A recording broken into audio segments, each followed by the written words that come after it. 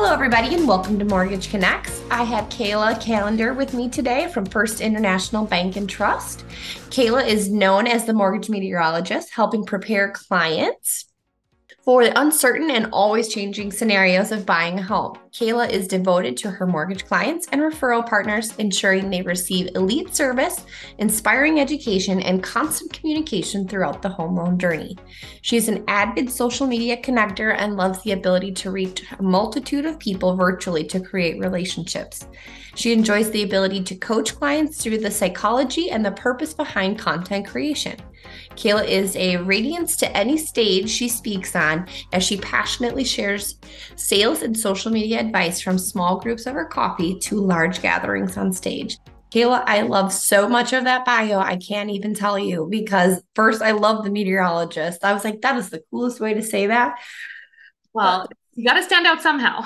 Yes, I love it. And I love how much you're embracing from a social standpoint, even just to start off based on your bio, just the ability to create a relationship with somebody as our world has evolved.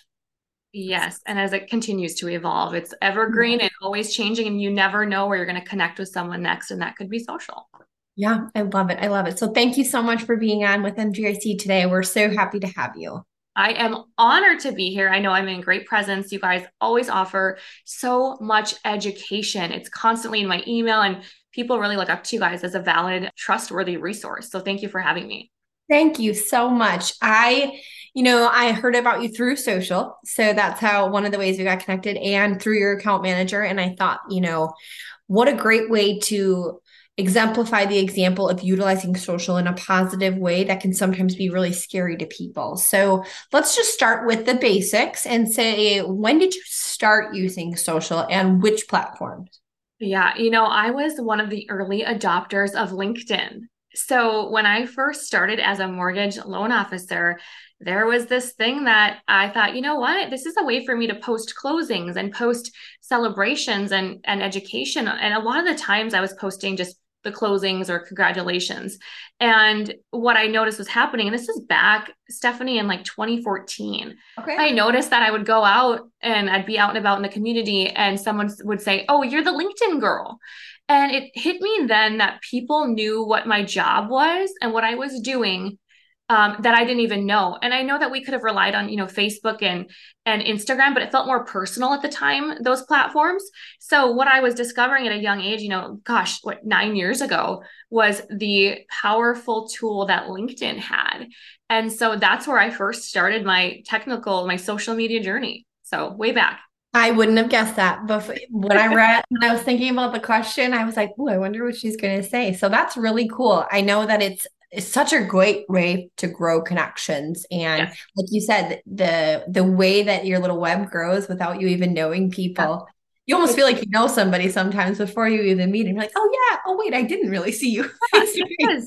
Well, and some of us compare it. We talked before, others, people in social. It's like you almost feel like when you see someone on social, they're a celebrity until you meet them. And although it's not like celebrity status, you really get to know somebody because you're seeing everything they do. But what's really cool about that is you can walk up to someone and feel like you've known them forever and talk about their dogs or their children. And it's such an easy segue to just start a business or a relationship with someone because they already know you. Yes, I really really like that, and I like the aspect of kind of getting to know people. It can be intimidating to meet people, so being able to make that almost immediate connection, like we both have dogs. I mean, that's as Yep. simple as that is. Super cool. When you talk about platforms and LinkedIn being the first one, are there others that you're utilizing either more so today instead of, and why? Yeah. So I leaned into Instagram quite a bit. And then came TikTok. So, one of the reasons that I've leaned most heavily into Instagram was because I liked all of the things that it offered. It combined so many platforms into one. You got your posting of pictures or solid, just general to kind of like your story or your grid. that's kind of like Facebook, right? You've got stories in there like Snapchat. You can do reels like TikTok. And on top of it, you can have a link at the top of your screen, just like LinkedIn.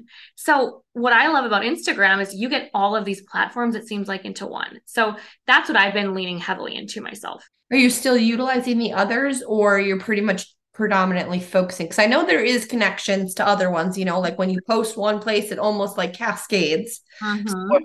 do you just use one versus the other now, or? I use them all because it's all different audiences, different people. And so because I started LinkedIn so heavily right away, I have more followers there. Instagram, I can reach different target markets just like TikTok. I feel like people go to, and I think I read a survey, I think Kristen Messerly had a Gen Z article come out that 70% of people go to Instagram to search.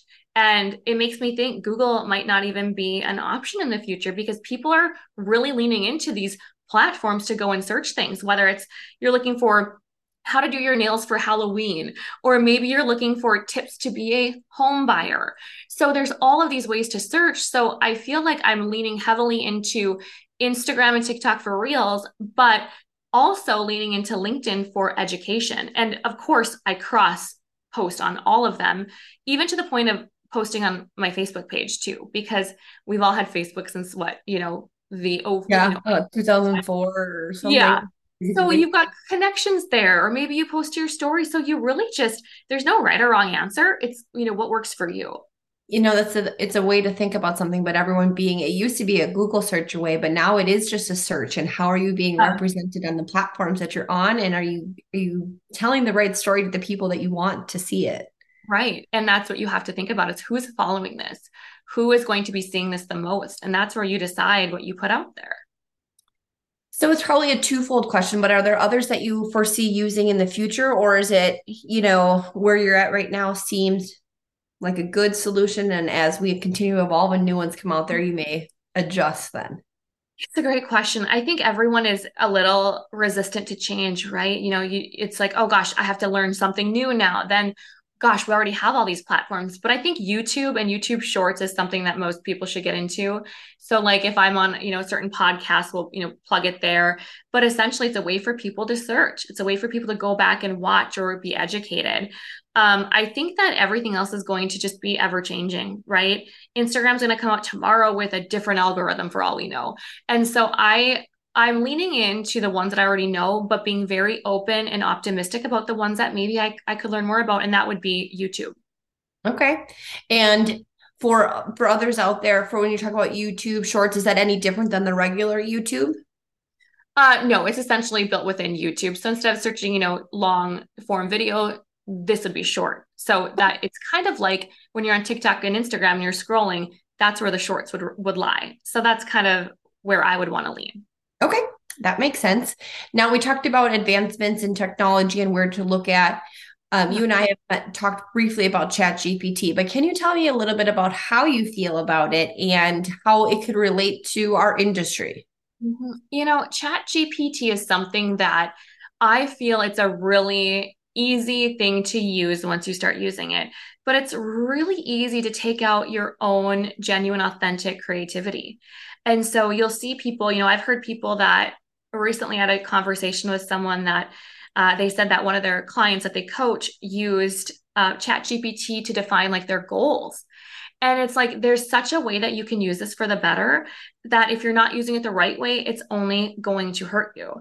And so I will use Chat GPT, for example, if I am teaching a course on social media and I'm saying, I know what I want to talk about, but maybe I just need to get some creativity flowing. Or maybe I want to know what are some issues people have, maybe that I'm not even aware of. So I will use it as something to kind of spur some ideas. But if you're truly copying and pasting, people on the other end will be able to know. But it is a useful tool for really like just kind of breaking that barrier of kind of being stuck is how I feel it's been beneficial. I it's a jumping point, right? Like you can use it to not be so stuck and unable. I think for me being a list maker and a ridiculous like perfectionist that I'm like sometimes terrified to start things, right? But once Yeah, if you have a way to get your brain starting to think about how it can really resonate for you, yeah. it makes it less intimidating, I It think. does. It does. It's a roadmap. It's a starting point. And I think that's what most people have difficulties with in their life is just starting. So it can be useful if we use the right way. Okay, I like that. Let's pivot back a little bit more to social media and some of those channels. So, what pillars do you talked a little bit about education and connection? So, what pillars do you utilize when you focus on posting? Pillars are something that I think people just, it's such a simple tool to use, but they don't think about it. So when you're wondering, because guess what? We just talked about getting stuck, right? This is the same way when people go to post, it's this thing where they feel stuck. They're like, I don't know what to post. I don't know what people want to know about real estate. So for me, what we do, every single time that probably quarterly, I'll look at this, but I will have pillars. And what are pillars? Those are things that I want to talk about. So for example, if I want to know if something's working, for a while I was posting on Fargo, North Dakota weather, mortgage, and my dogs. Because those are the things that, I could poke fun at our weather. People didn't really understand like how cold it was. And then mortgage, obviously, because that's what I do and what I'm passionate about. But by also implementing my dogs for rescue dogs, that's just something people don't typically see, right? But you can connect with others when you talk about these things. So I would rotate a mortgage reel, a reel about the weather, a reel about dogs. And what I would do is I would play with those and see if I connected with people more or if I got more engagement. And then what I would do is maybe I would take out maybe the Fargo weather piece. And now I'm going to talk about our lake cabin because people want to know, what happens in the state of Minnesota on vacation. So just things like that. So by having your pillars, maybe it's your kids, maybe you're a soccer coach, maybe on the side you play adult volleyball league. Those things allow you to connect because Stephanie, sometimes the best connections or your next client is not at your job. It could be at your local restaurant. It could be at your kids' like I said, soccer game. So by having these pillars and posting about them, people feel like they get to know you without necessarily being right in front of you at that soccer game. Exactly right. And so when you do that, you're able to do more of what works for you and where your Yeah. engagement really is. And I love that you look at that on a quarterly basis because then you're not just doing it because you said you're going to do it. You're really doing what matters, or at Right. least make an impact, you know? And you're humanizing yourself. You're like making yourself as a human. I'm just not Kayla, this mortgage lender. I'm Kayla who is married and lives here and has these dogs and I really like, this type of food. You just get to know people and those are your pillars. And so I think just looking at those and testing them out is really helpful to just getting started. Now, is there a certain time that you recommend posting them? And does that vary per platform? I think it varies per platform and what kind of audience. So whether you're looking at like a Gen Z or millennial, or maybe you're in law and you're posting something about, you work with maybe retired people, or it just kind of depends on your audience. But the algorithms that I've looked into have always shown that in the mornings you get the most connections. Weekends, not as much because people aren't really scrolling. So it just kind of depends. I played around with it. Sometimes I have good luck at 5:30 in the morning, sometimes not at all. So it truly depends. But I would say Instagram would be kind of early mornings. I would say, in my opinion, TikTok maybe between like 9 and 11. But again, it just depends on that day, depends on the day and the audience. So don't get stuck in I have to do it every day at 5:30. Yeah. No, and there is a cool feature where you can auto set it. So before they had this, I would be like getting up early in the morning. Like if I was up late and I couldn't get a workout in, I'd set my alarm so that I could post at 5:30. Where now you can set it where you don't have to be if you can't get up. So What can you talk a little bit about that? I think that everyone's always looking for not necessarily a shortcut, but whether there's hacks or there's different tools in which to post that make this a little bit more simplistic. Do yeah. you utilize those and what are they? For Instagram, you can go and set in your advanced settings, for example, you can go in and put to schedule a reel. So you can get it together. It's all good to go. You've got the reel, you've got all the editing, you've got the hashtags, the content, the dialogue, and then you can put schedule for tomorrow at 2 p.m. That way you don't have to be on top of it and you can schedule those out. And it's truly just one simple tool in your advanced settings. And that is uber helpful. And so some of the other platforms have that as well. If you just go into like the scheduled part, dive in there and kind of just give yourself a break so you can have a little grace so you don't always have to remember. You talked about hashtags. Do you find that those work? And if so, like how many should people utilize?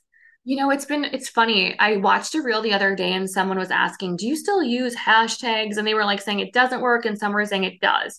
So I find it's helpful because if someone's looking, I'm just going to use this home buying 101. They might still go search those hashtags. So if I'm putting that to my post, I'm just helping out the actual ability for that reel or post to be seen. Now, I attended Social Con in LA back in April, and one of the things that we talked about was not having too many hashtags. And it feels like there's always this algorithm you're trying to understand. But for me, I say use them, use 10 to 12 and see where it goes. And like the pillars, use those, see if people gain traction, and just test it out. And how do you see the analytics then? Are you able to, for like the hashtag that they're posting about, like, can you see anybody that looked up the home buyer 101 for you? Or is it just like in general that you see those numbers? Because I know I've seen that, like X amount of views that hashtag. Yeah, I mean, you can see how many people are searching it, but also if you can go to your insights, for example, on a reel, you can see if you have followers finding your reel or non-followers. And now I get notifications on Facebook and Instagram that says so and so has followed you from your reel. So that I can see at Okay. least helpful to know, okay, well, maybe something I put in that reel, that hashtag was helpful. So then I'll go back and kind of examine it. But if you can go into your insights, there's so much information in there in your Instagram that shows you a little bit of detail. I'm not sure about the hashtags. I've never seen that, but just like you said, you're right. You can see how many people are following a certain hashtag. Well, and you talked about Google going away. If you're using a hashtag, it's kind of a really concrete way in which to find information. Right, it is. You don't have to worry about being the first one at the top. So with hashtags, it's just an easily identifiable way for people to get a hold of you. Okay. So I think one of the things that allows people, these sound like great ideas and then they sound like so simple, but social has this negative connotation for a lot of individuals, It does. whether it's like scary. What are some of the common misconceptions about social media and what are some of the highlights that you would like to make about it? Well, first, if you were spot on, it has had this negative feeling with it for years of, people were posting, selfies. Like that was a thing, these selfies. And so people would think of social media as some type of photo that you'd put up and that was it, or it was just about pretty photos. And so I think there's still this unconscious thought that people have that social media is just for attention. It's for like just getting attention. Well, you know what? It is for attention in a way, because we want to attract people to Right. ourselves, our product. Now, what I would say to people is it's not something that should be looked at as negative. It should be looked at as you trying to engage people, you trying to gain like a billboard. You see billboards all over your city, but it has a different feel than say social media. Well, the difference is that that connotation is just a different perspective. So the more that we all get comfortable with social media, the more we see people getting business clients, etc., from let's just say Instagram, the more comfortable we are with it. And I guess for me, the way that I became comfortable was if I'm putting out education for free, I'm not paying for a billboard, I'm not paying for a magazine. I'm putting out education for free to help someone. And if that means showing my face so that people know who it is that's helping, so be it. The moment people can get over, basically having this big mirror looking back at you, the reason that you utilize that is so people recognize your face. You know what I mean? Because if you're giving out this information and you're just behind a computer, you're not going to get any sales. You're not going to connect with individuals. So for me, I think if you come at it as like a education or helping people or engaging with other like-minded individuals, it's a lot easier to get over that nervousness, in my opinion. Yeah, I think that that's really true. What advice would you give people that haven't really embraced the social? Like, how do they get started without making it feel like a completely overwhelming task to take on? It's daunting because it's paralysis by analysis, right? There's so many different platforms, there's so many different algorithms. My advice is to start with one platform, start with one. Make your profile public and start with your pillars. What are three things I really just want to talk about? What are three things that I can put out in the world to help people?